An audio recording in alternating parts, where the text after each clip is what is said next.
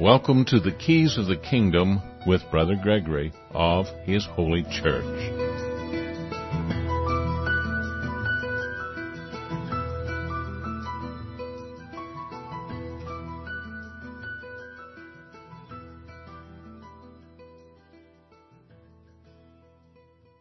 Well, welcome to Keys of the Kingdom. I'm Brother Gregory, and again, we're going to be talking about the Kingdom of God. We're going to be reviewing the epistle of Peter the Apostle, and we've already done several recordings on Peter 2, and we're now in Peter 1. We've done first and second chapters, and we'll be doing the third chapter today. It's been a busy week. I've added more to our study on Ruth. We've added a page on the Sanhedrin, which was the 70, and there's numerous different 70s in the Bible. The Sanhedrin at the time of Jesus Christ was very much an apostasy, doing absolutely many things against what Moses had said, and when he created the first 70 by the command of God, and what that 70 was doing and what the 70 at the time of the Sanhedrin was doing was vastly different, actually opposite. And the same is true of the modern church. Many of the modern church groups, doctrines, philosophies, theologies, is actually has more in common with the Pharisees and sometimes even the Sadducees than they have in common with Christ. They teach some of the information about Christ, some of the teachings of Christ, but even Satan does that. And the adversaries of God do that, because what they don't do is the whole truth. And it's like jumping almost all the way across a chasm. You still fall to the bottom because you didn't make it all the way, because you didn't put on the full armor of God. You were not perfected in Christ. And there's a strong delusion in modern Christianity that makes it actually a worker of iniquity, because it makes you feel a form of godliness but deny the power thereof. And all these things are warned about over and over again in the New Testament, and they're even warned about in the Old Testament, and people have missed it. And of course, we were told that many people would miss it. Many people would come in the name of Christ, but they actually don't know Him. It didn't say a few, it said many. And we're at that point. And so we can see prophecy revisiting us in this day and age. And all the prophecies that the traumas, the bad things that supposedly come about, which aren't really all that bad, they may awaken us, are coming about again because we have gone into this apostasy. And so we are going to do this study on Peter, and I thought I'd do a really quick review of Peter 1 and Peter 2. I've got, if you go to our page at Preparing You, you can see an outline of Peter, the first epistle of Peter. And he starts off with be holy, which is another way of saying be separate. Christ made a big thing about being in the world but not of the world. And if you just change the meaning slightly to the word that Jesus used there, world, or you translate it into world and then you think world means planet or the earth or something like that, you'll miss what Jesus was saying when He said, don't be of the world, and that your religion should not be spotted of the world, as James says. What is he really talking about? Well, the word world there is constitutional order or systems of government that use force to take care of the needy of their society. That, we're not to be a part of that, and that was the Christian conflict. So he talked about purified in obedience.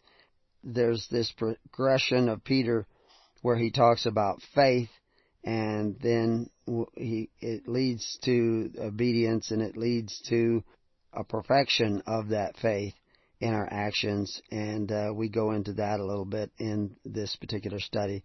In Peter 2, 1 Peter 2, he talks about living stones. What are the living stones? Well, what were the stones of the Old Testament?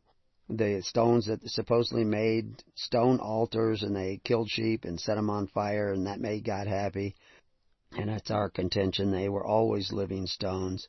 It was the perversion of the people, the Hasmoneans and the Pharisees, that twisted the meaning of the Torah to mean something that it did not mean, and the stones became dead stones, and their religion became dead. And we have a section on rock of offense. Ye are a chosen people. Chosen for what? The original Israelites were chosen to be a priest to all nations, and that's really what the church should be, is a priest to all nations. But then what's a priest? And we have a lot of a sidebar on this study so that you can see live links that take you to some of these subjects, and so that you can understand the meaning of these words that are in the text, and it starts changing the way in which you perceive what Peter was trying to say. You're called to good works. And there's a huge movement in the modern church that, oh no, there's nothing you have to do.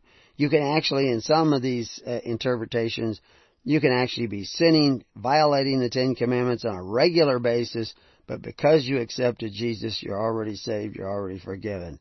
Well, that really gives people an out to seeking the kingdom of God. You don't even have to try to seek the kingdom of God and His righteousness. You can be unrighteous, but if you say you've accepted Jesus, then supposedly you're saved.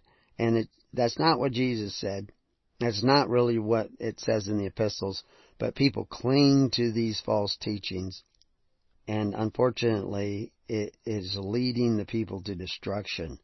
It is true that there's nothing you can do where you earn salvation, where salvation is owed to you by God. No, you can't do works for that purpose. But the reason you do works is so that you can be purified in obedience. As Peter was trying to explain to us, this progression of faith to take us farther and farther along in this process of seeking the kingdom of God and His righteousness. And that kingdom of God is an actual form of government that is a voluntary form of government that operates through faith, hope, and charity. It has a particular form. Christ commanded that His disciples required them to require the people to sit down in these tens, fifties, and hundreds. In other words, organize themselves in a way in which they can see to the daily administration through the distribution of the loaves and fishes, or the rightly dividing the bread from house to house.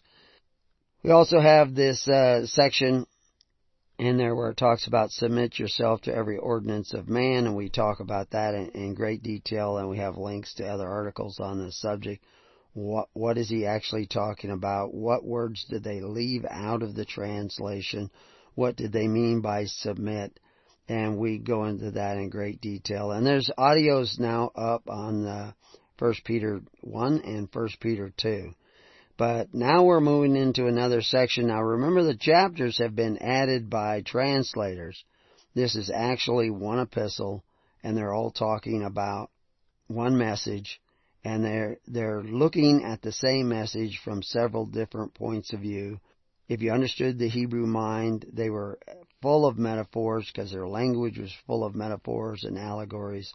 So when they're talking about a particular subject, they will go into specifics just to give you sort of an analogy or a sample, like a parable, of what they're really talking about. And this section in 1 Peter 3 starts off talking about wives. But right away you see it says, likewise, ye wives. Likewise is not the way you begin a separate message. That shows you that it is a continuation of this previous message, which, we go up to verse 19 in 1 Peter 2, and it's talking about, for this is thankworthy if a man for conscience towards God's endure grief, suffering wrongly. And so right there, that section shows you that you need to go back to the other section where it talks, "Dearly beloved, I beseech you as strangers and pilgrims," and we talked about those terms, strangers and pilgrims, "abstain from fleshly lusts." And what were those lusts? Well, it was benefits offered in all these other lands where you might be, where you were a stranger, a resident, and you did not want those benefits because those benefits were spotted benefits. They were benefits provided by men who exercise authority one over the other. That your conversation amongst the Gentiles should be this conversation of faith, hope, and charity in the perfect law of liberty. So all these things are tied together. So when he talks about, "Likewise ye wives, be in subjection to your husbands," he had just been talking about the being in subjection to ordinances. That your walk and conversation be godly and righteous. It doesn't have anything. Yes, you should obey the law. You should drive on the right side of the road in America and the left side of the road in England. But where does your obligation start and stop? Why do you have so many obligations? Well, one of them is that you apply for benefits to the fathers of the earth, and you shouldn't be doing that. So now he's talking about subjection of wives, and again, this is an actual real relationship that he's talking about, but it's analogous, and you'll see him do that as he continues in this, of our relationship with the rest of the world. He's not just talking about wives and husbands. He's talking about a particular spiritual relationship with one another. So likewise, ye wives, be in subjection to your own husbands, that if any obey not the word, they also may without word be won by the conversation of his wives, of the wives.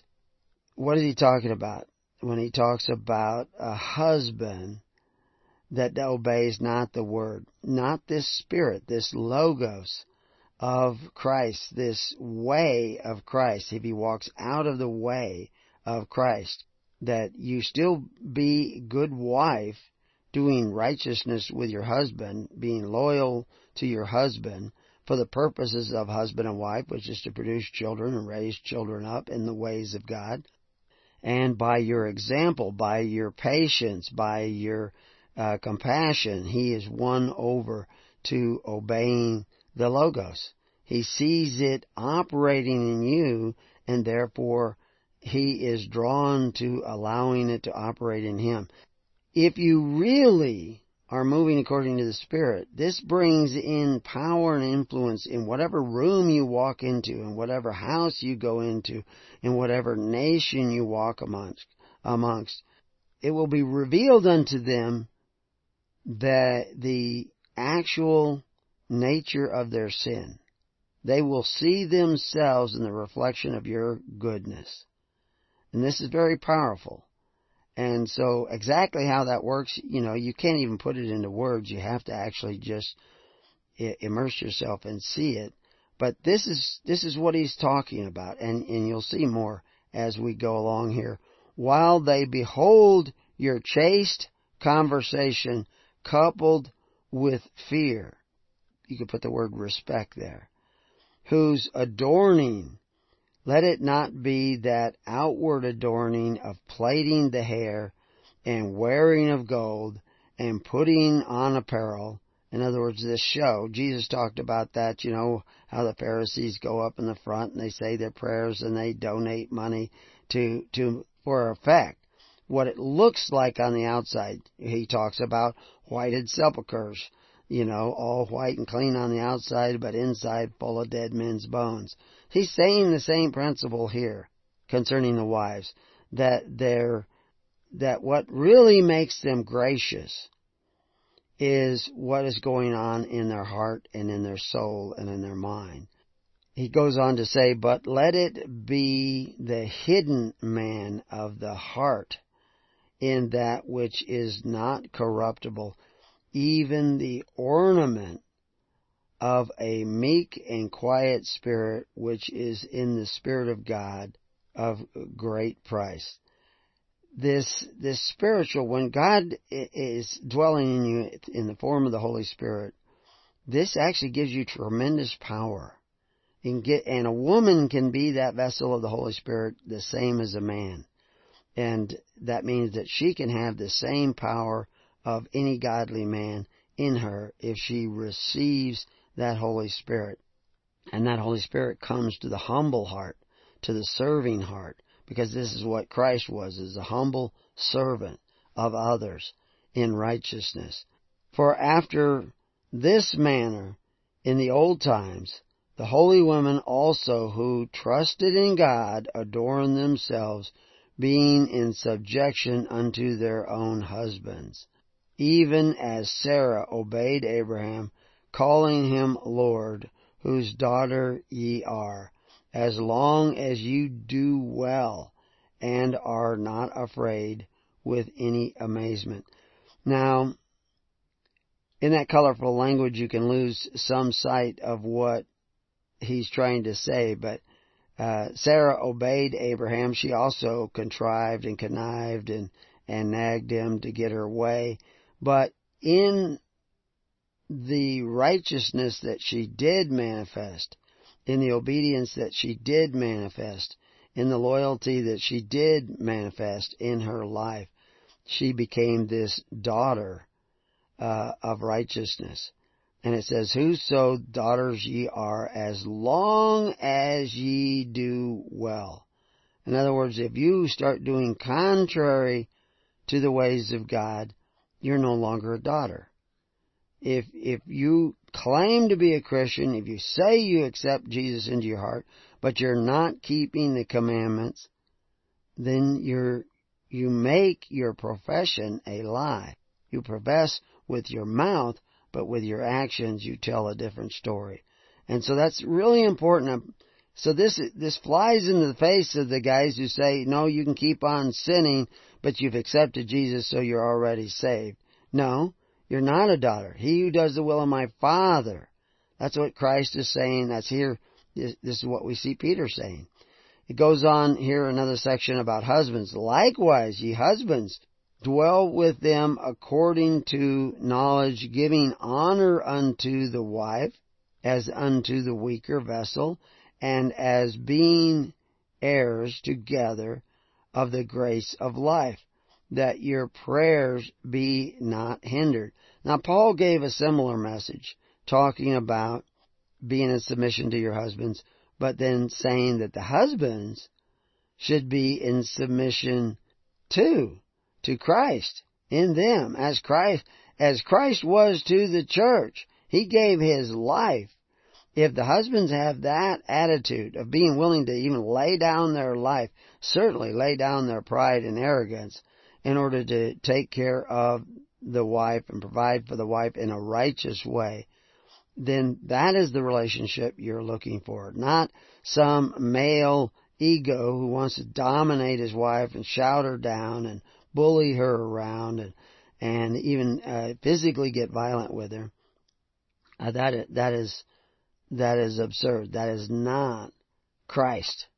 And yet men use these passages sometimes to justify that. That's not correct. So men and women need to understand this place of mutual service, each with their own strengths, each with their own weaknesses, because it talks about being the weaker vessel. In body, she often may be weaker than her husband, but in other ways, she very likely can be stronger than her husband. But when the Holy Spirit is dwelling in them both, their strength goes far beyond the capacity of flesh and blood. And that's really where you want to go. So in the next section, which is entitled One Mind, and starts in verse 8, Finally, he says, be ye all of one mind, having compassion one of another, love as brethren, be pitiful, be courteous. He's talking about this humble caring for one another, sharing the burdens of one another, not rendering evil for evil or railing for railing, but contrariwise blessing, knowing that ye are thereunto called, that ye should inherit a blessing. See, this is why you forgive, so that you may be forgiven. This is why you bless, so that you may be blessed. It's not a tit for tat. You can't coerce God, and it has to be a blessing out of real love, out of real charity, not merely a tactic. But this is built into the universe. As you judge, so shall ye be judged. As you love, so shall ye be loved by God. And that's what you really want, is the love of God, not the love of the crowd, not the love of other people. You don't even do things so that your wife will love you. You do things because it is right. It is its own reward, because you're seeking righteousness, not approval. We just talked about this on the study call, where people want recognition and approval. No, you're not, it doesn't say seek the kingdom of God and the approval of others. As a matter of fact, Christ warns you that you may not get the approval of others. Likely you will get the disapproval of others. But that just goes with the territory.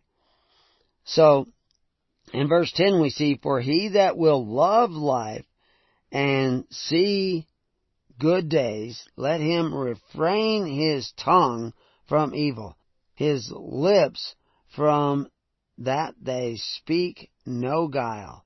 So you know, one of the things that this psychologist Jordan Peterson includes in his 12 rules is to tell the truth, or at least not lie. And so that's very important with your actions. If you really love God, you will keep His commandments. If you're not keeping His commandments, you better take a look at that idea that you love God. Because if you love God, keeping the commandments is really easy. If it's really hard, then there is evidently need for more love, whatever that love is.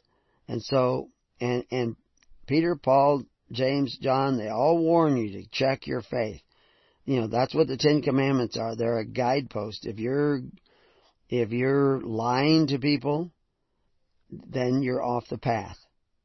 You are violating the guidelines, which is the Ten Commandments. If you're committing adultery, even adulterating your body with all kinds of foods you shouldn't be eating, that is clear evidence that you're off the path. If you're coveting your neighbor's goods, that's evidence that you're off the path. And you need to take a look at that and get back on the path. But anyway, we're going to continue with this when we get back to Keys of the Kingdom. And we're going to try to look a little bit deeper into this, understanding that the kingdom of heaven is at hand.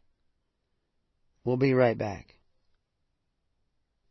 Well, welcome back to Keys of the Kingdom. Well, we're looking at Peter. We have these live links over there on the side that go into great detail. And in order to get through the epistle, we can't go into all that detail with you in each recording. So we're just going to hit the highlights and try to get you to kind of take a look at this epistle, and also a look at what you have already accepted as true, because it is really all of us that are needing to strive towards this one mind, coming into one accord.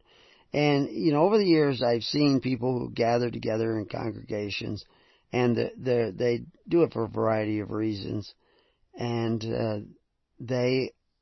you see them looking for an excuse to leave, to separate out, because we take them to a place that is uncomfortable. In order to get to heaven, you have to kind of walk through hell a little bit, at least the hell that you've created in your own mind.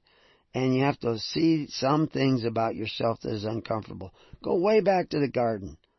Here Adam and Eve are walking with God, but they violate His basic commandment. They try to decide, they eat of the tree of the knowledge of good and evil. In other words, they decide for themselves what is good and evil. This is a position of pride, not a position of humility. And their eyes are opened, and they realize that they are naked, without authority, without any power or position, and they are really incompetent when it comes to deciding what is good and evil, because they can't know all and see all. And so they have severed their connection with the tree of life, with the Holy Spirit, with walking with God, and they become afraid. It's uncomfortable to them. They try to cover things up. This is where everybody is at. In order to get back to that tree of life, get back to the Holy Spirit, we have to take a look at ourselves and who we are and what we become. And that's going to feel uncomfortable, and deep down inside you, over there on your left shoulder, the evil is going to be whispering, no, they're going to try to give you fuel to find fault with us. And certainly there is fault with us. But we don't gather together because we're perfect. We gather together because we need to rebuke one another. We welcome criticism. As a matter of fact, we worry more about the people who try to put us up on a pedestal than the people who are willing to criticize us.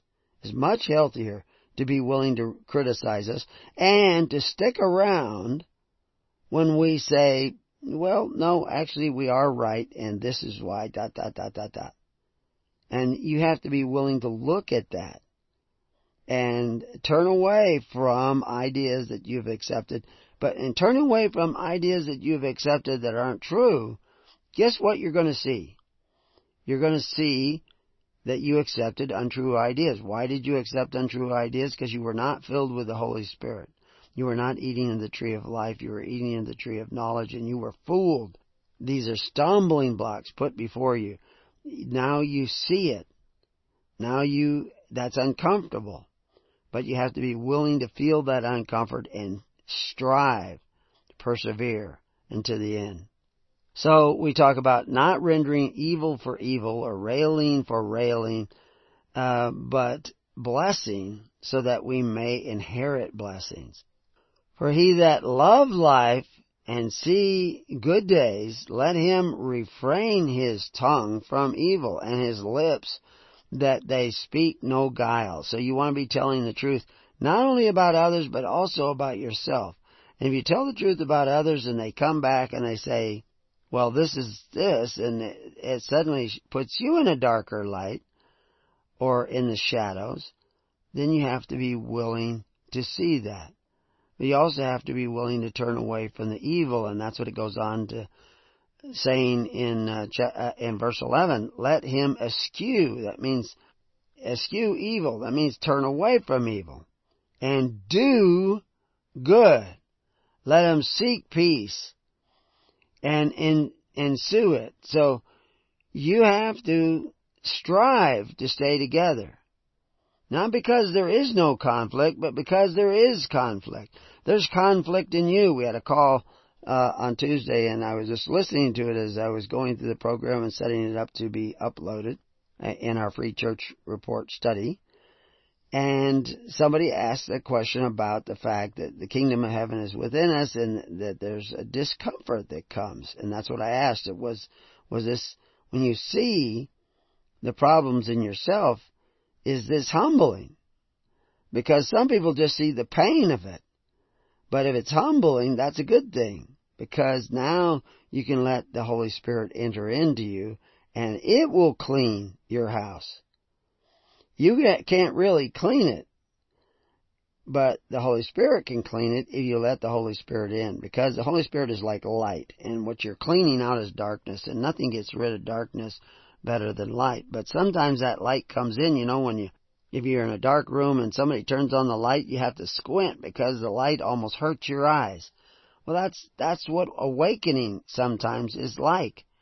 And so therefore you have to be willing to feel that pain. So turn aside from evil and do good. And when you find that difficult to do good and ensue peace, then that's good, because that's showing there's still conflict in you. So the conflict in your congregation is making you aware of the conflict in you. Becoming aware of the conflict in you is the conflict between light and darkness. Now light can operate in you. If you're willing to feel the pain of that self-realization with humility and patience. You see, this is that progression of Peter from faith to righteousness. You can't do it, but God can do it in you. For the eyes of the Lord are over the righteous, and His ears are open unto their prayers. But the face of the Lord is against them that do evil. Way back in 1 Samuel 8, the people had rejected God before 1 Samuel 8. He says they want a king, not because they rejected you, Samuel, because they have already rejected me. Give them one, but tell them what's going to happen. He's going to take and take and take and take and take and take and take. And when you cry out, I will not hear you. So now how do we get God to hear our prayers? We have to seek the righteousness of God in the way we deal with everybody else. And the righteousness of God dealing with everybody else means that we have to come together like Christ and serve one another. Everybody complains about Obamacare, and they want, not everybody, but conservatives complain about Obamacare and that it's a bad thing and, we have to repeal it. It's already repealed for the Amish. They're automatically exempt from Obamacare. Why aren't you exempt? Because you're not doing what the Amish are doing. The Amish are taking care of one another. If you were doing what Christ said to do, what He commanded His disciples to make the people do, which is sit down and care for one another, love one another, provide for one another, in faith, hope, and charity, and the perfect law of liberty, what Paul said, what Peter said. If you were actually doing that, you would be automatically exempt from Obamacare. It probably wouldn't even come up. As a matter of fact, the government would not be taking and taking and taking and taking, because you would have a different spirit that would protect you from that. God would be hearing you, and they would be fearing you. People want to get their guns and make the government afraid of them. That's why we have to have our guns, and I have no objection against that. We've written articles on the subject. But the reality is the real power is in the Holy Spirit.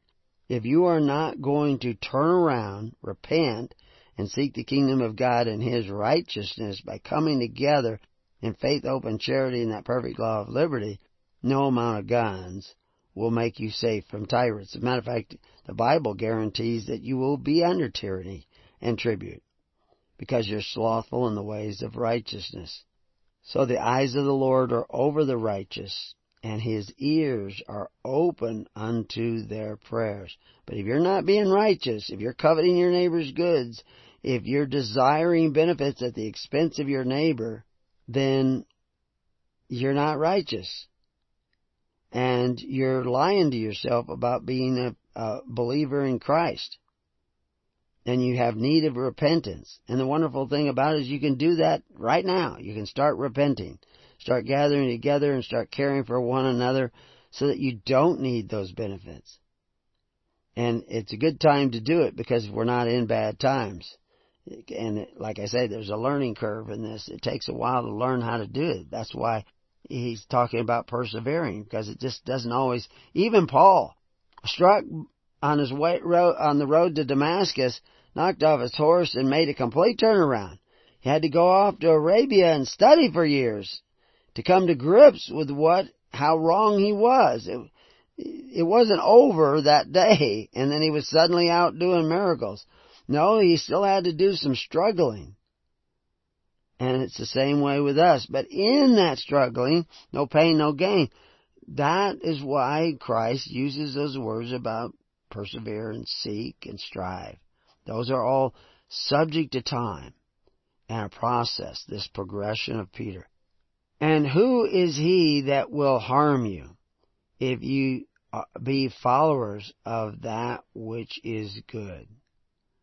That's really important, that you will have this extra protection, this pillar of fire protecting you.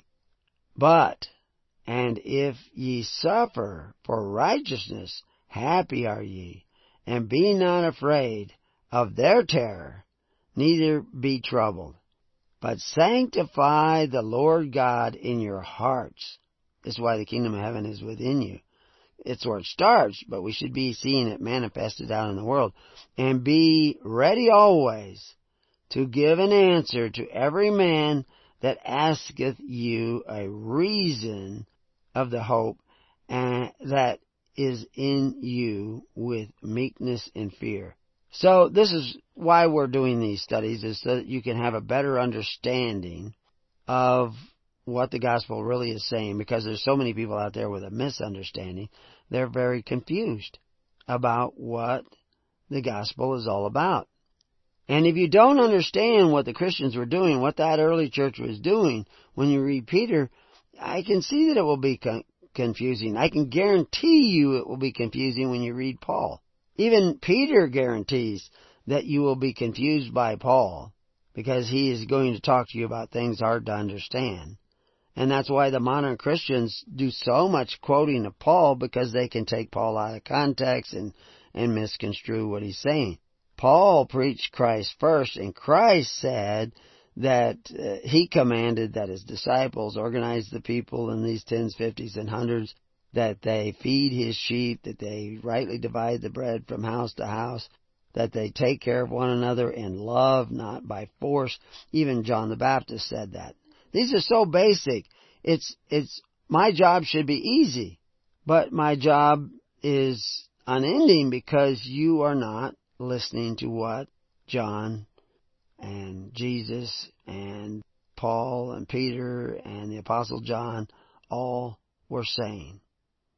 You're not doing what they were doing. As a matter of fact, you're doing contrary. You're off the path because you desire benefits from men who call themselves benefactors but exercise authority. That's one of the key things.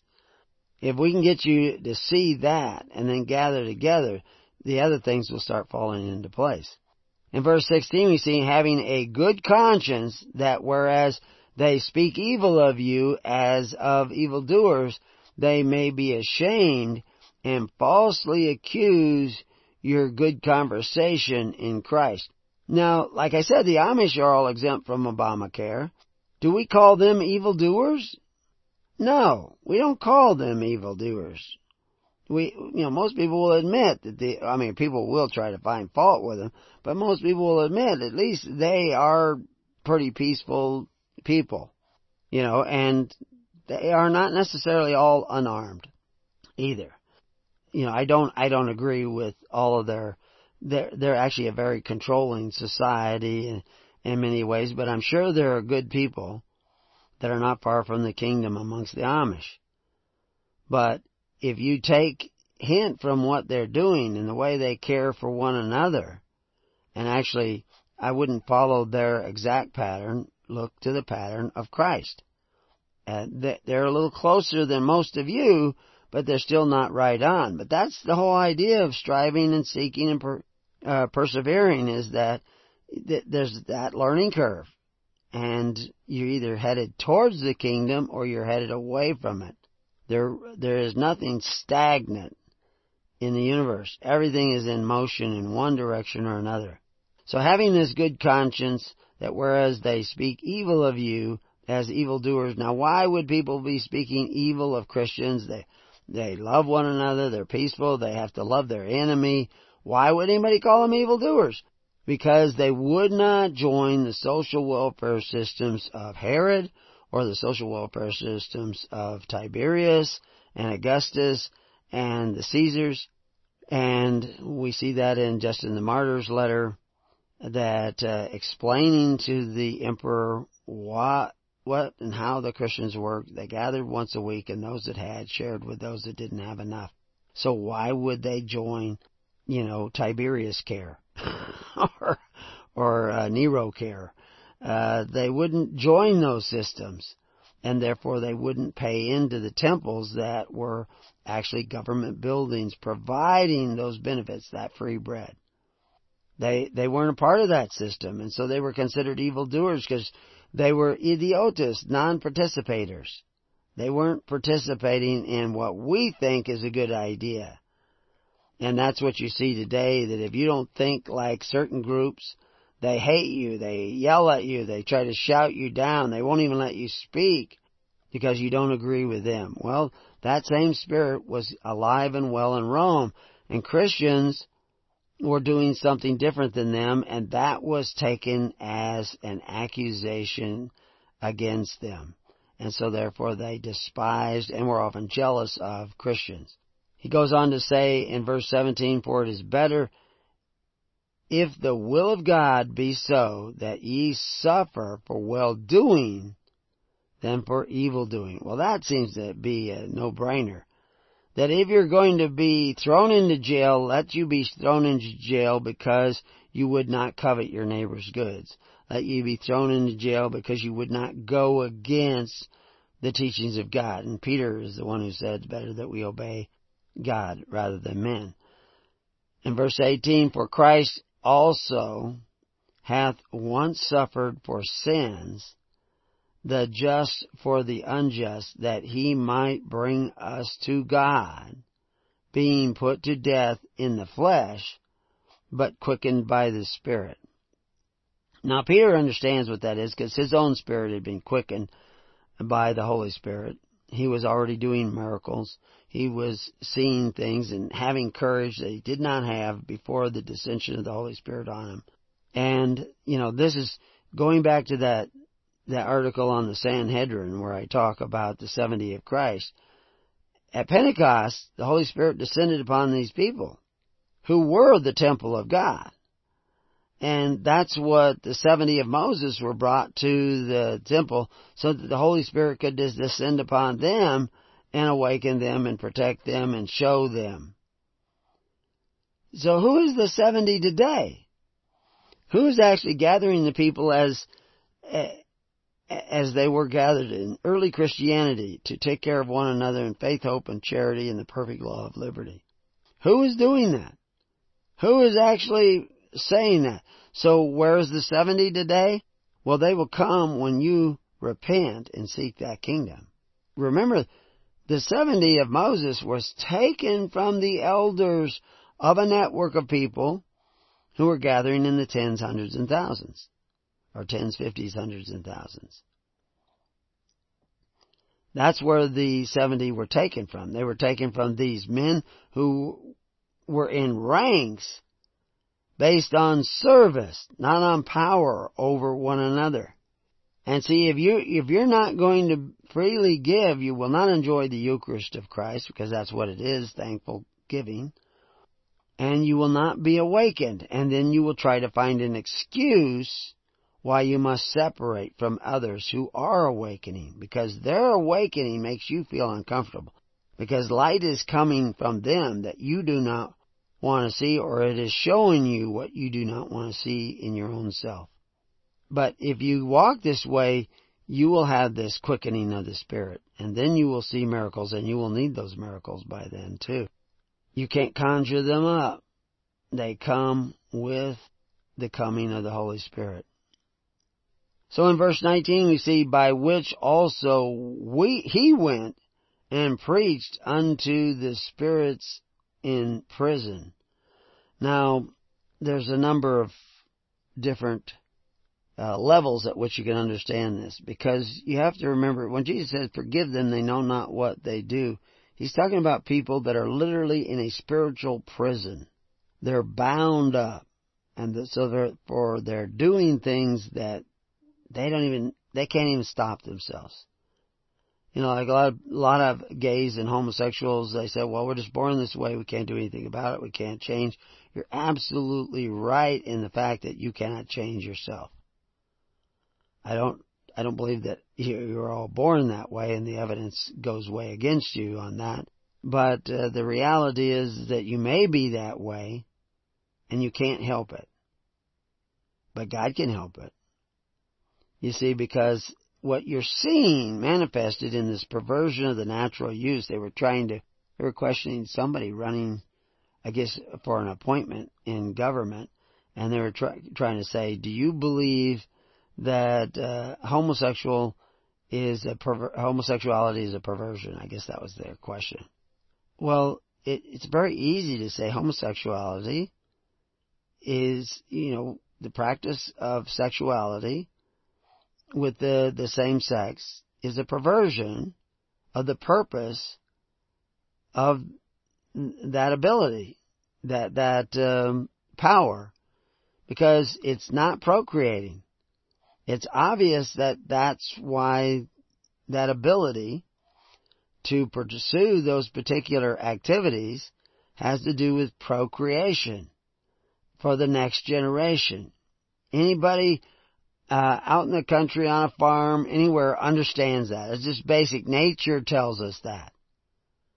And it's an unfruitful, unproductive exercise in a way that does not make natural sense.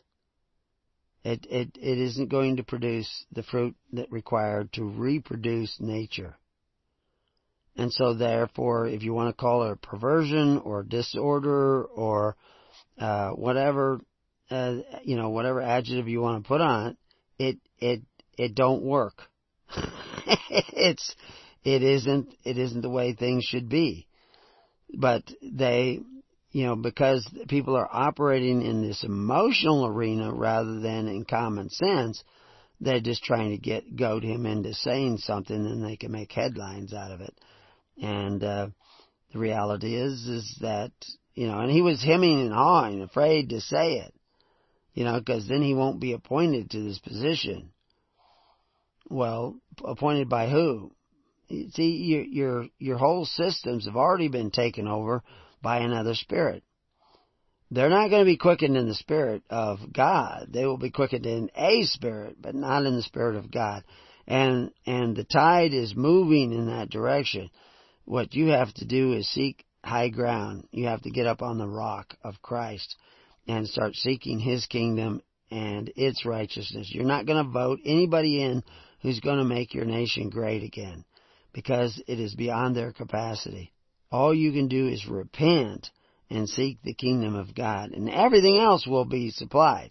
If you do anything other than that, it's not going to work out for you. It's going to work against you. And so, anyway, we have a few more verses here in chapter 3, and we'll probably cover them in the next session. So we'll be right back to do that.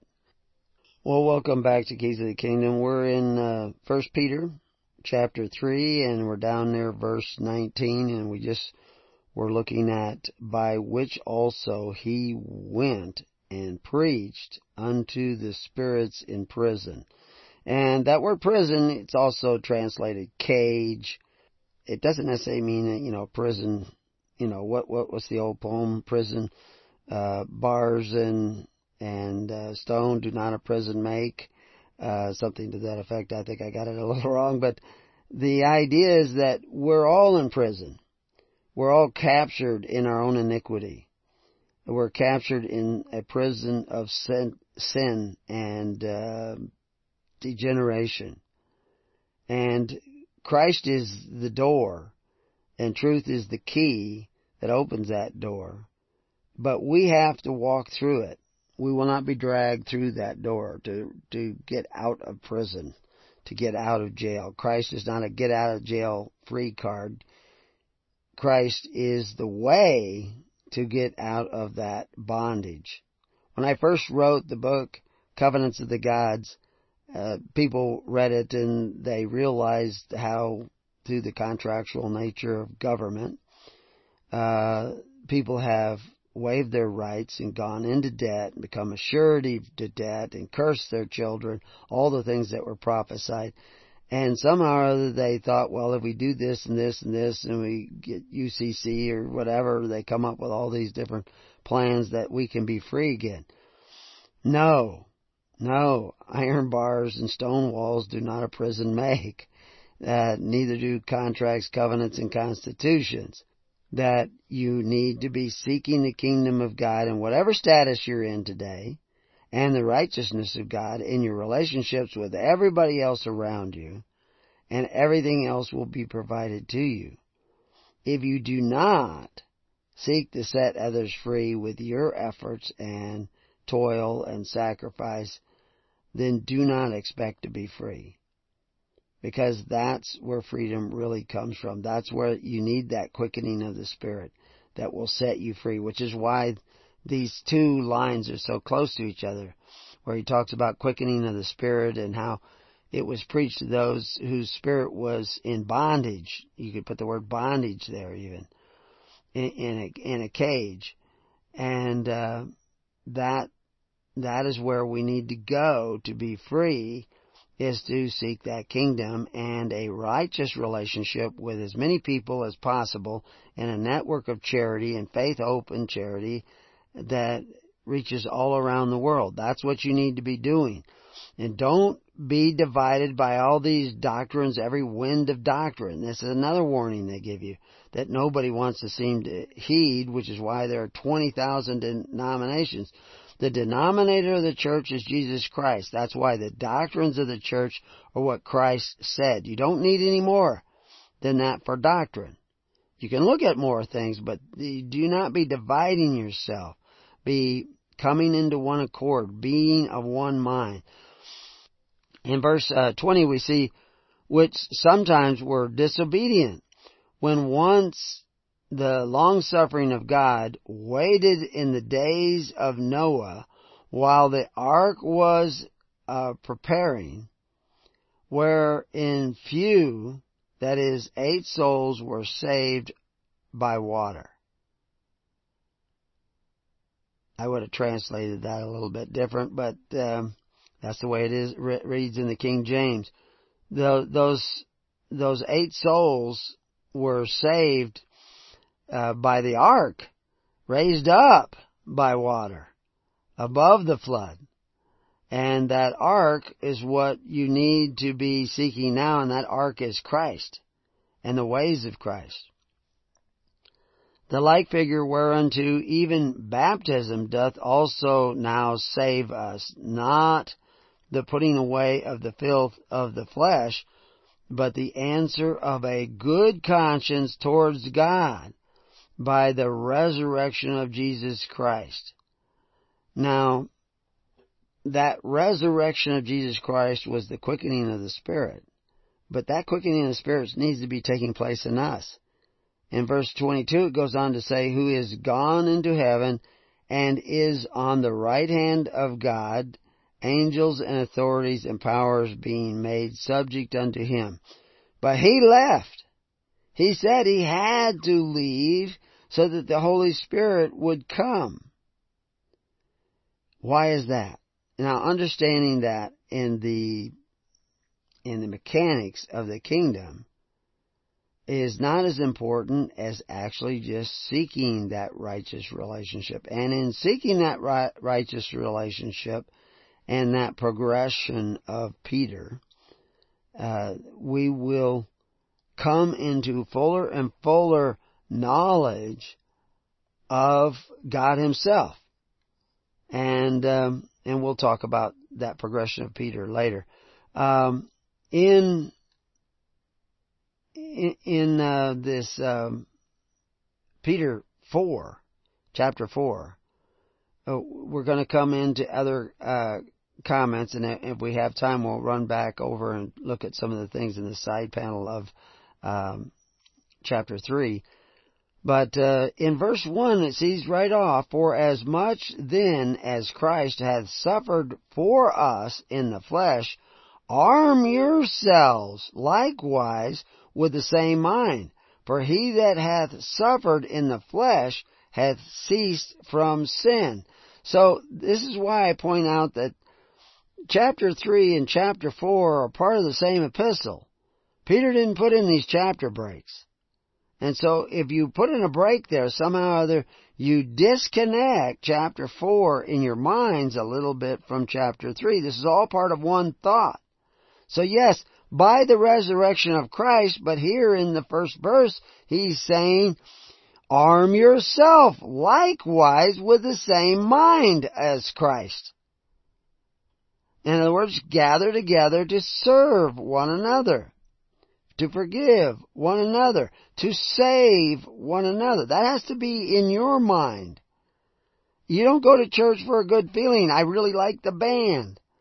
Oh, they have, it's really a nice building. Their air conditioner works. Their heater works.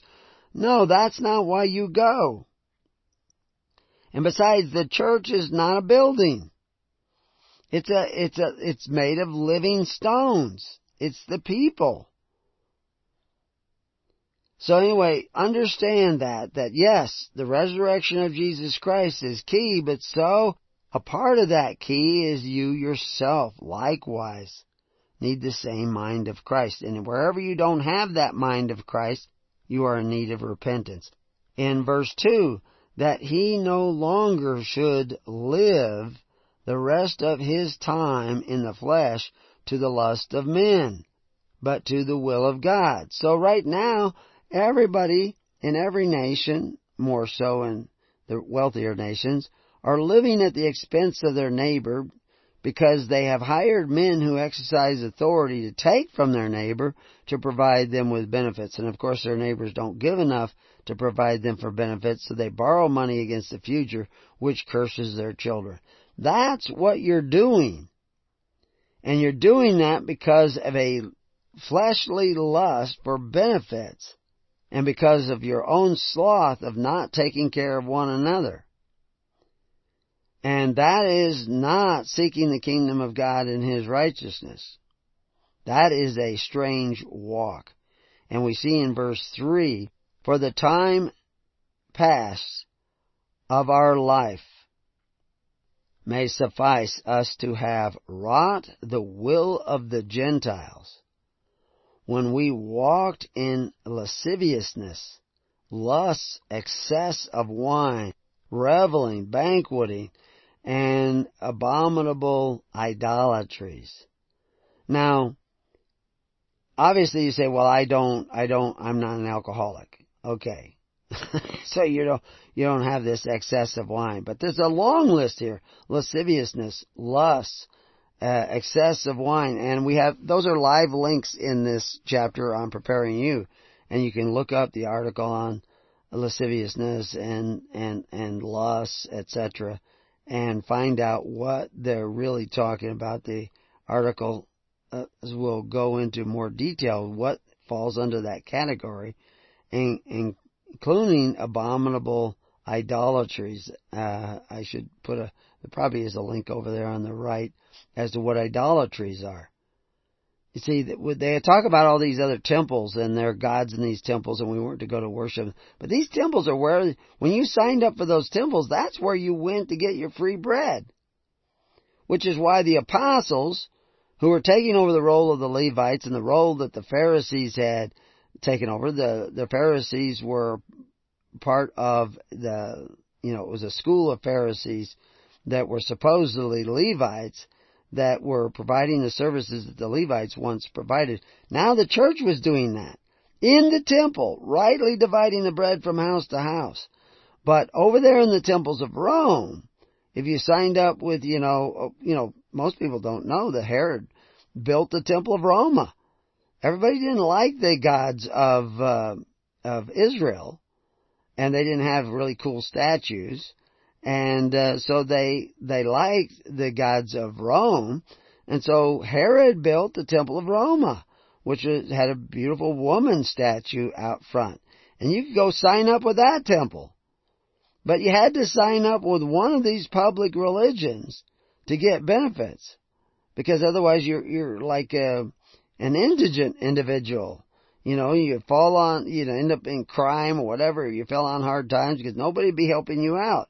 Well, that's because that wasn't a problem amongst the Essenes, because they had a system of charity to help one another out. But Herod came and the Pharisees came up with this system of forced offerings where everybody had to pay their fair share. And they provided bread through the temple, just like Rome provided free bread through the temple. But you had to be signed up as a member and had to pay in. That was idolatry. And that was also contrary to Christ, contrary to John the Baptist, contrary to the early church. And that was the conflict between Christianity and Rome, was they gathered once a week, and those that had shared with those that did not have enough through charity. That's not the way Rome operated. Not the way Herod operated. They depended on those forced offerings, which is a covetous practice, which Peter tells you will make you merchandise and curse your children. So in verse 4 we say, wherein they think it strange that ye run not with them to the same excess of riot, speaking evil of you. And there is a link over there concerning idolatries. And even the definition of the word abominable, which is ultimitos, I think is, if I remember right. Yeah, that's it. It's a derivative of another word that has to do with fairness, law of nature. And it is kind of the antithesis of that. And that's what makes it abominable. And of course we just talked about homosexuality being abominable because it's not natural. And people will say, oh, well, you do find it in nature. Well, actually you don't really find it in nature. You will see steers mounting other steers and cows mounting other cows. That's all about dominance and pecking order. They're just trying to establish their pecking order in society. And that's really what homosexuality is all about, is dominance.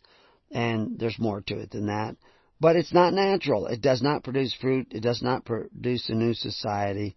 That's what makes it that abomination. So when people say, that it's an abomination, here's the Greek word, which means it's against nature. It's contrary to the natural purpose of these abilities.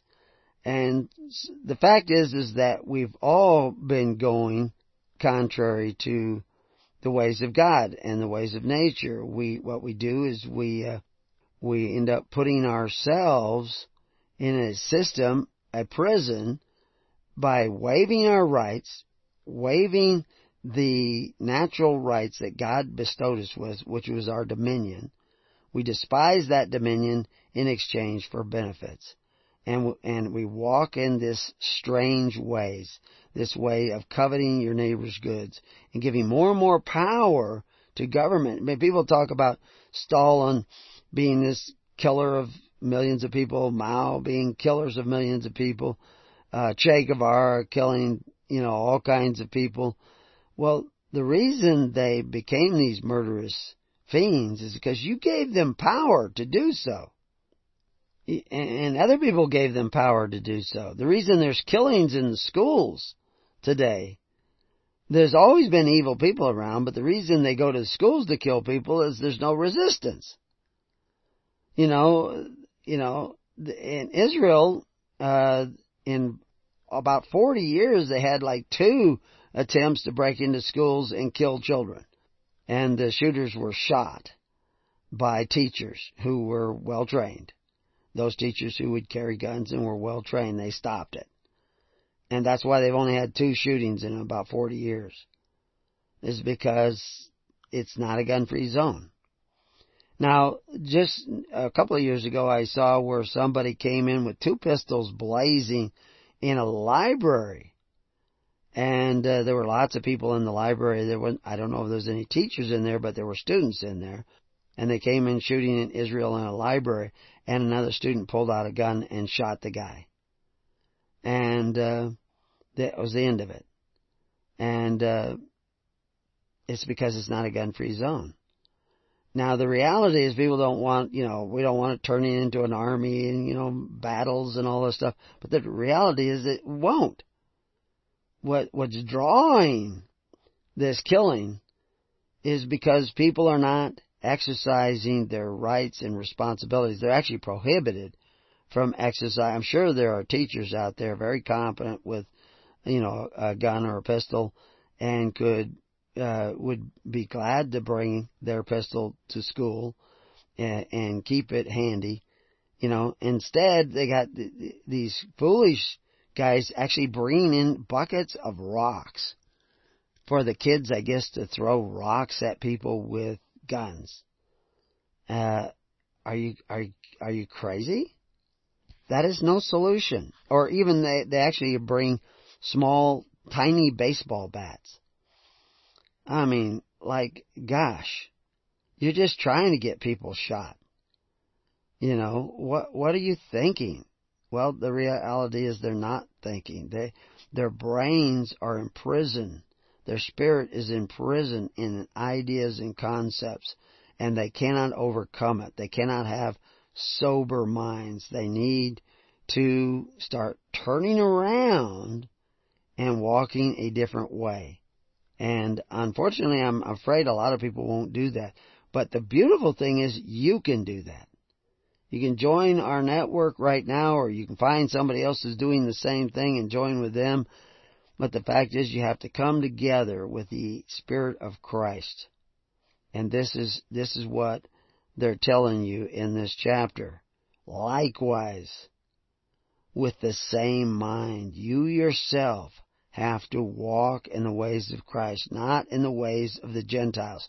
You are presently walking in the ways of Gentiles, but that's what you have to turn around and turn away from. I'm not saying get out of the system. I'm saying start seeking the kingdom of God and His righteousness. I'm not saying get out of Babylon. I'm saying start seeking the kingdom of God so that there will be an awakening of the Spirit in you, gathering together with the Spirit of Christ. And He will change you. He will enlighten you. He will awaken you through the power of the Holy Spirit. So wherein they think that it's strange that we don't go with them, well, that's what's going to take place. But then you have to continue to do right. Who shall give account to Him that is ready to judge the quick and the dead. For this cause was the gospel preached also to them that are dead, that they might be judged according to men in the flesh, but live according to God in the Spirit. That's what you want to do, is live according to the ways of Christ and God in the Spirit, and let God's Spirit dwell in you. But the end of all things is at hand.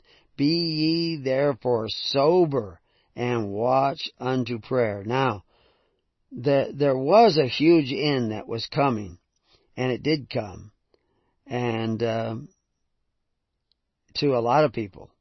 And the fact is, we all live, 70 years, or some a little bit more. I know some people just had their 89th birthday, I think it was, and I know other people in our community just had their 99th birthday. So some people live longer, but the reality is we are all coming to an end and going to face an end.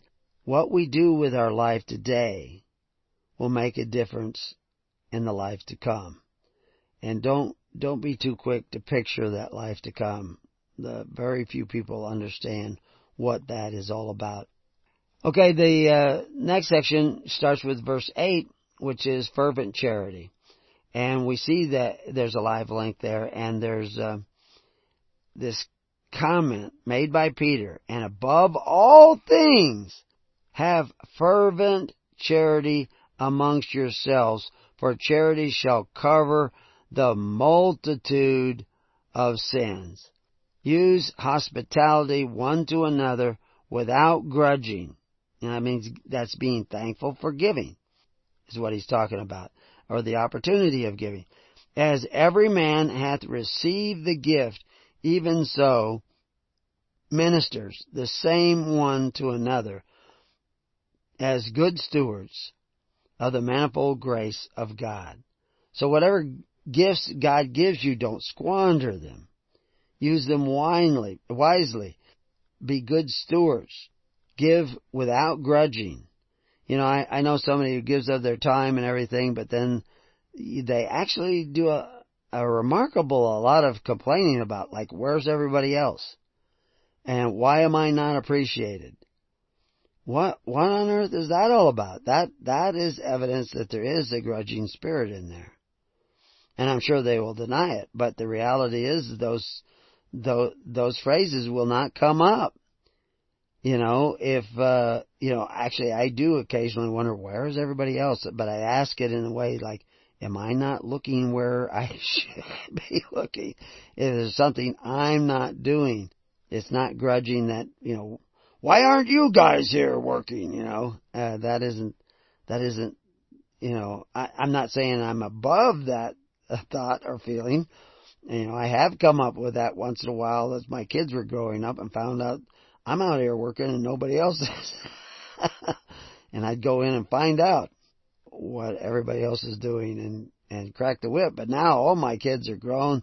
They're all married to hardworking people, and they commonly work 60, 70 hours a week.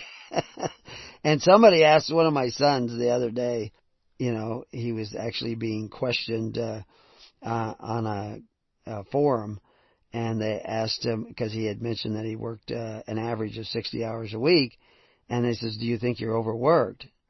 And he was like stunned, and I could see he was trying to come up with an answer, like, he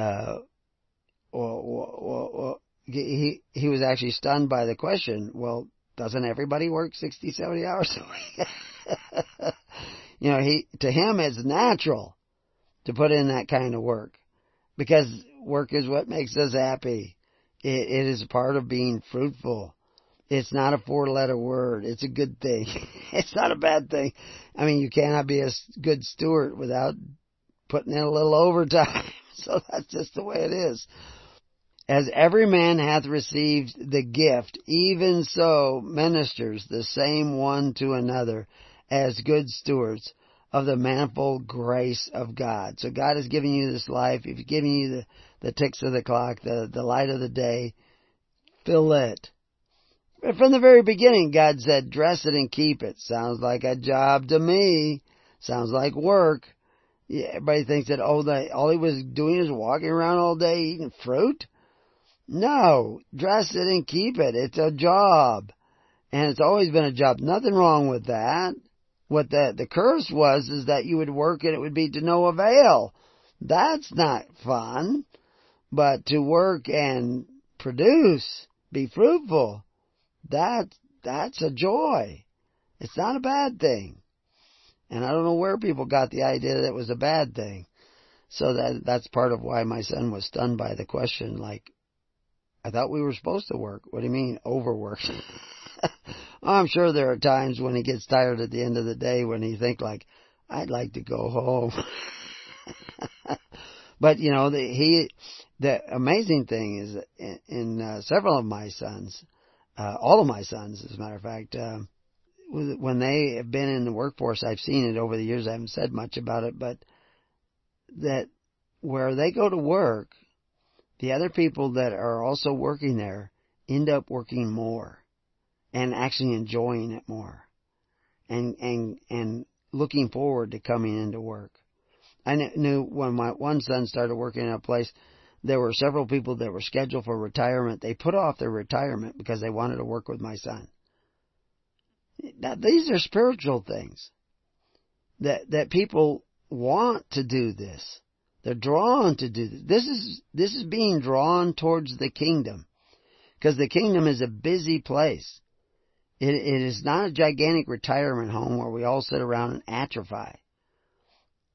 It's God is fruitful. It is the nature of God to be fruitful and produce and to create. And so it is in the nature of those who seek the kingdom to do the same. And it is the nature of the other world to stagnate, do nothing, not produce, not be fruitful. Or actually what the second part of that nature is to destroy. And that's what many people are doing, is destroying. That's why you see these shooters, they come in, they kill as many people as they can, and then they kill themselves. Because they have given themselves over to a spirit of destruction.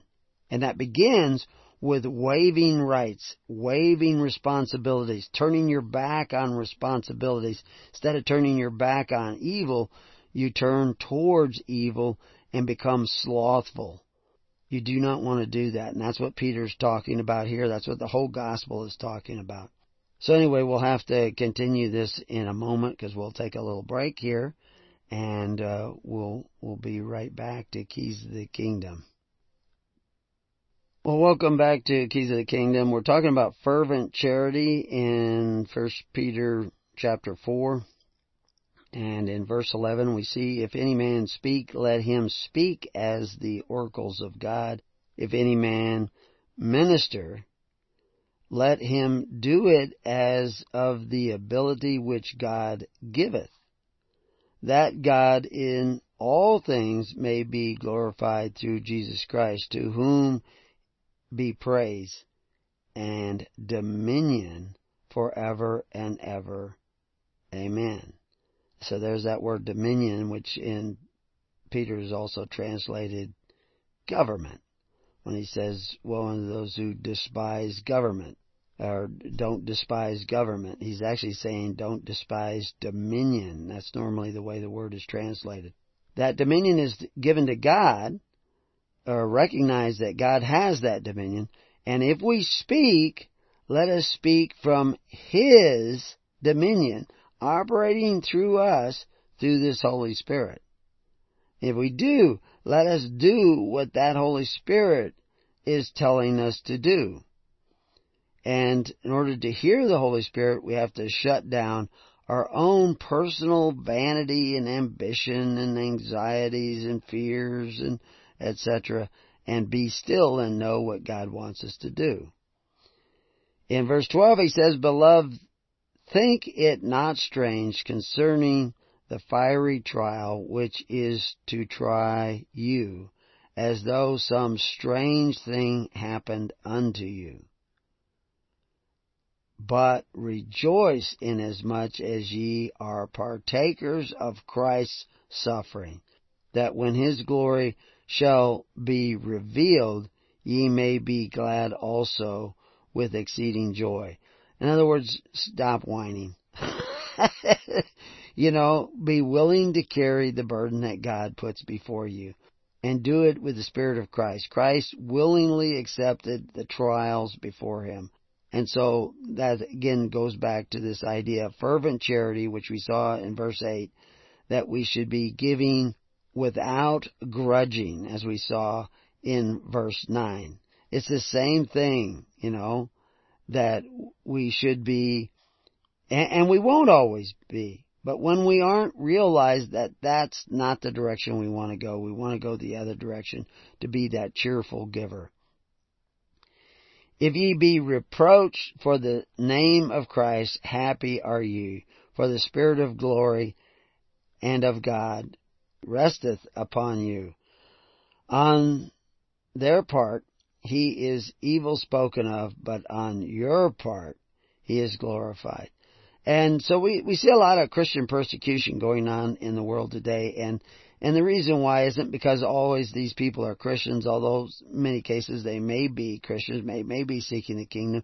They may not have heard the whole gospel, but you'll see a certain charity in a lot of these people, and they want to stomp that out of existence. They want to destroy that. They hate that. Anything that even reminds them of Christ, they want to destroy. So yeah, much of that persecution is persecuting the characteristics of Christ found in many people who profess to be Christians. Ultimately, it's Christ who's judge, whether or not you're a real Christian or not. I don't have to make that judgment, but I am responsible to rebuke as many that I love if they are doing things contrary to Christ. It's great what they're doing that is in accordance with Christ. It is not so great that they are doing many things contrary to Christ. And we need to turn around and repent of that which is contrary to Christ and get back on the path. But let none of you suffer as a murderer, or as a thief, or as an evildoer, or as a busybody in other men's matters. So he's putting prohibitions there. He's saying don't be counted amongst these people. Yet if any man suffer as a Christian, let him not be ashamed, but let him glorify God on this behalf. For the time is come that judgment must begin at the house of God, and if it first begin at us, what shall the end be of them that obey not the gospel of God?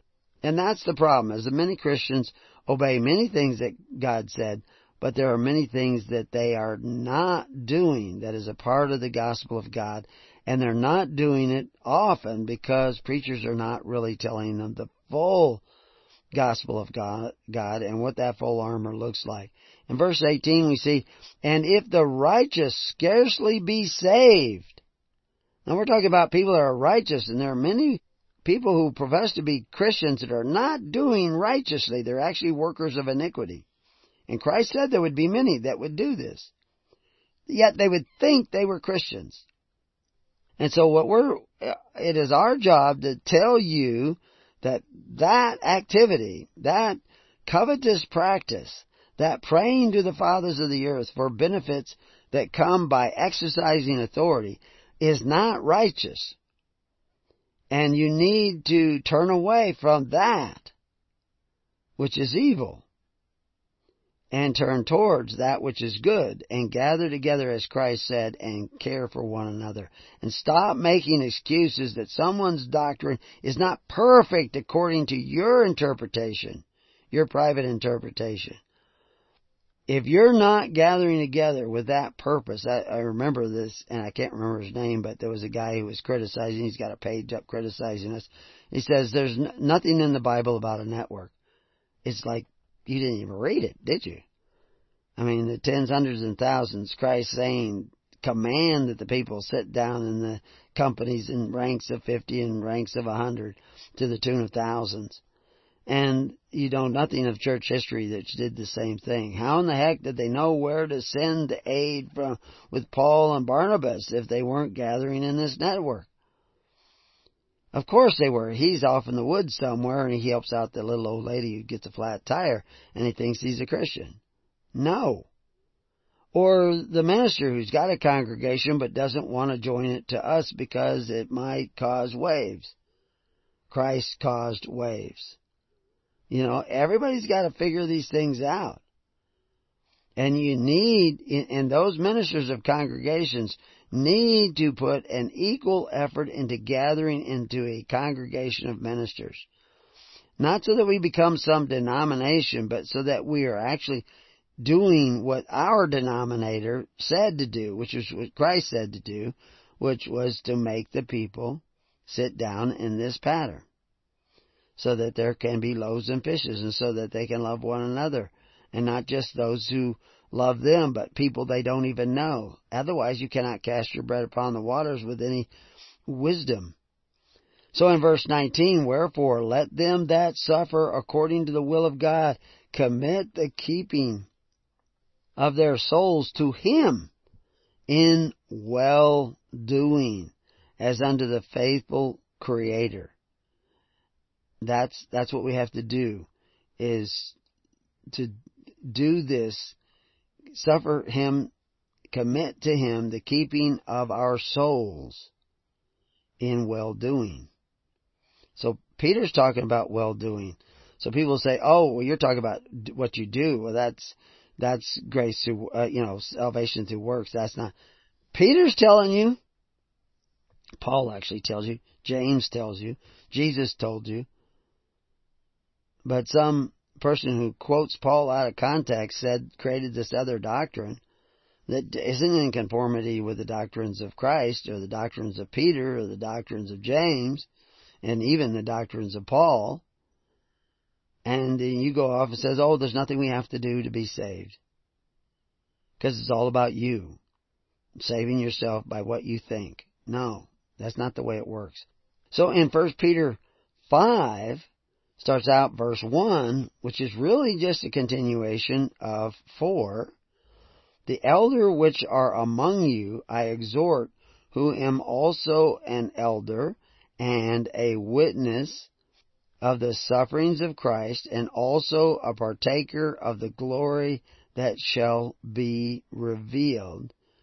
Feed the flock of God which is among you, taking the oversight thereof, not by constraint, but willingly, not for filthy lucre, but for a ready mind, neither as being lord over God's heritage, but being ensamples to the flock. And when the chief shepherd shall appear, ye shall receive a crown of glory that fadeth not away. So I just actually this morning uploaded our audio on feeding the sheep, and which is a part of our study on the Free Church Report. I haven't even announced it to the network, but I will here shortly. And if you're not on the network, you will not get that notice. You will not get that link. You will not get where to go to hear that audio that is talking about feeding my sheep, which is also a part of, the Bible quotes where Jesus takes Peter aside and asks him 3 times, feed my sheep, feed my sheep, feed my sheep. He actually doesn't say the same word in each verse, neither the same word for if you love me. He used a different word for love. And so if you don't know that, you may slightly misconstrue what he's really talking about. But anyway, we'll get those links out to the network. And if you're not a part of the network, go to Preparing You and join the network and get into a congregation, because we do a lot more communication through the ministers of congregations now than we do through email. And so you need to know and be a part of that congregation. That's one way we know that you're actually possibly seeking the kingdom of God and His righteousness. If you will not even sit down in those tens, fifties, hundreds, and thousands, then we should not be sending you loaves and fishes. And that's the way Christ set it up, and that's for a reason. So you need to understand that and follow in that way. So he says here, feed the flock of God, which is among you. And we talk about that. What's the flock of God? That's not just people who congregate, but those who actually hear His voice and are walking in His ways, and not the strange ways that we see in Peter 4. Neither of being lords over God's heritage, but being ensamples to the flock. You could see the high priests of Israel were living in more lavish luxury than even the king himself. And this is because they did not have the spirit of the 70. The Sanhedrin did not have the spirit of the 70. They were very much in apostasy. And you see there are certainly churches of people sitting on golden thrones and what have you. Why in the world would a minister of God be doing anything like that? It should be embarrassed to do anything like that. And when the chief shepherd shall appear, he shall receive a crown of glory that fadeth not away. If he finds you doing other than that, then it won't be a crown of glory that you receive. In verse 5, likewise, ye younger, submit yourselves unto the elder.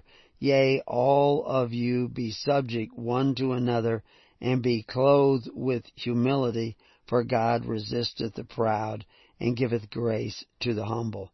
That whole submit yourself unto the elder. And of course, now we talked about elder. There's links over there as to what an elder is. Elder is just the head of a family. And elders were chosen to hold certain positions within the church to provide a service for the people that actually fed the sheep, both temporally and spiritually. Because we are to believe in God in spirit and truth, not just, think a thought and be saving ourselves. We have to actually be doers of the word. And there should be no objection to that, to anybody who actually believes in Christ, because that's what Christ said first, and Paul preached Christ first. So humble yourselves, therefore, under the mighty hand of God, and He may exalt you in due time, in His time, casting all of your care upon Him, for He careth for you. Be sober, be vigilant, because your adversary, the devil, that is what the devil is, as a roaring lion, walketh about, seeking whom he may devour. And right now, in the world today, they have devoured the whole world. And that's why we know we're in a very climax time, is everywhere you go, not only devoured in these covenants of the gods, but devoured in spirit. We see it everywhere. But there is great hope, because there are people starting to wake up. But in order to continue with that progression of Peter, they not only have to wake up, they need to become doers of the word. Whom resisteth steadfast in the faith, knowing that the same afflictions are accomplished in your brethren that are in the world.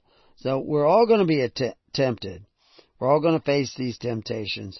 But with the grace of God, and that's what it goes on to say, but the God of all grace, who hath called us unto His eternal glory by Christ Jesus, after that ye have suffered a while, make you perfect, establish, strengthen, settle you. To Him be the glory and dominion forever and ever. Amen.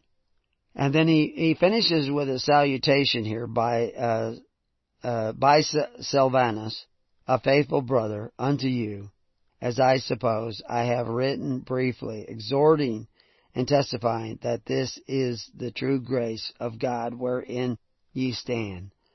The church that is at Babylon, elected together with you, saluteth you, and so doth Marcus my son. Greet ye one another with a kiss of charity. Peace be with you, all that are in Christ Jesus. Amen. So in this whole epistles, that's the first epistle, 1 through 5, and we've already got the recordings up for second epistle of Peter. He talks about a lot of things, this leadership and humility position of the ministers. And the whole quote where he's talking about the greater and lesser, this is all right out of Matthew, where he says we are not to be like the benefactors who exercise authority. The church is to be a benefactor, but it's based on faith, hope, and charity and that perfect law of liberty. It cannot be the benefactor of the people unless the people come together and sit down in the tens, fifties, hundreds, and thousands. That's what's required.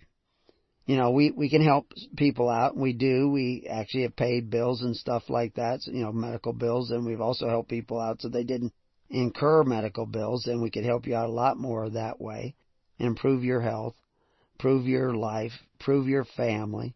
We like to have a regular call-in show on Saturday afternoon where people can call in with their problems, and we talk about them and help them and counsel them. But it's up to you. If you want to come on that call, you need to join the network, because we're not going to waste time with people who won't sit down together, won't gather together as Christ commanded. We do waste time with them, or I don't know if it's wasted, but we do spend time with them. That's why we constantly putting out these recordings and putting out these articles so that people may see what they're missing and start freely assembling. You have the right to freely assemble, to gather together, and you would be exempt from a lot of these problems of the world if you had been doing that like Christ commanded and like the early church did, gathering in these tens, fifties, hundreds, and thousands, as we've been told to do from the beginning, and operating according to the way, and feeding the flock of God, which is caring about our neighbor as much as we care about ourselves. That's what it is. And I go in through and show you some of the Greek words here in the text and what it's all about, and give you links to these other articles that we see in John 21:17. He saith unto him a third time, Simon, son of Jonas, lovest thou me? Now, we see this same thing, lovest thou me, but it's not the same word every time in the Greek. It's actually a different word. So anyway, you can go back and look at that.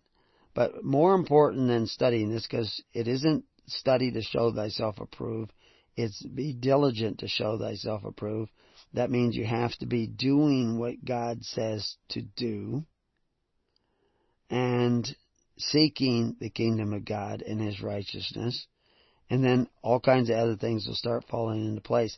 And it takes some humility to do this, especially if you've been with us and then left, and then now you have to come back.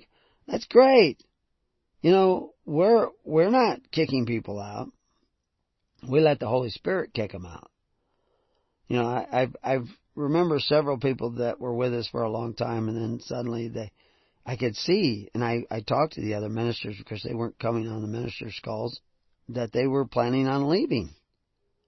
And they weren't saying that, but they were in their actions. And I could sense it in the Spirit, because they felt the burden of having to look at themselves. And they had some anger issues and other problems and pride issues. We all have those. It's not anything unique, but it manifests itself in a number of different ways. I mean, you can't be angry at people unless you're proud and arrogant. You can't judge unless you think you're God. You don't have the right to judge others in a judgmental sort of way. I'm just making observations. I don't know I know there are people out there that are probably way closer to the kingdom than me. And they may even have more overt faults than me. More obvious faults than me. But they may be closer. I don't have to judge that. I have to seek the kingdom. I have to speak the truth. And that's what he's saying back here, is that in all the things that you say, you have to speak as an oracle of God. Shortly before the program came out, power went out in the entire county. And we didn't know we'd be able to get on the air. And then all of a sudden it came back and someone commented, there must be somebody that needs to hear this message. And I'm hoping there are many people that came on and did hear it or will hear the recordings and say, we should be gathering together. Evil is gathering together. You see that in the news. They're gathering together and causing havoc, and they're organized. The early Christian church, that was one of the things that frightened the emperors, is the union and discipline of the early Christian church. Well, that union and discipline came from the bottom up, the grassroots. It was the people gathering together faithfully every week. Those would gather together, and those who had would share with those that didn't have enough. This created the bonds of perfection and of righteousness. This is how it operates in the kingdom of God and the kingdoms of the world. And we need to see how that operates and begin to act according to that walk that Christ said that we were all to have. That's the way life is. That's the way it should be. That's the way righteousness is. And so anyway, that's what we need to be doing. We need to be diligently doing that. We need to set aside our personal pride and come together with a holy kiss of charity for one another. And that charity includes forgiveness of one another. When I talk to people about forgiveness, I sometimes use the phrase, we need to walk in forgiveness. You actually need to be baptized in forgiveness, submerged into forgiveness. So it changes your way so that you don't even go to angry judgment. I have to say these rebuking things to the general public, but I do not enjoy rebuking the individual in the moment except in peace and love. And that's the way we all need to be. But until we are, peace on your house, and may God be with you. God bless.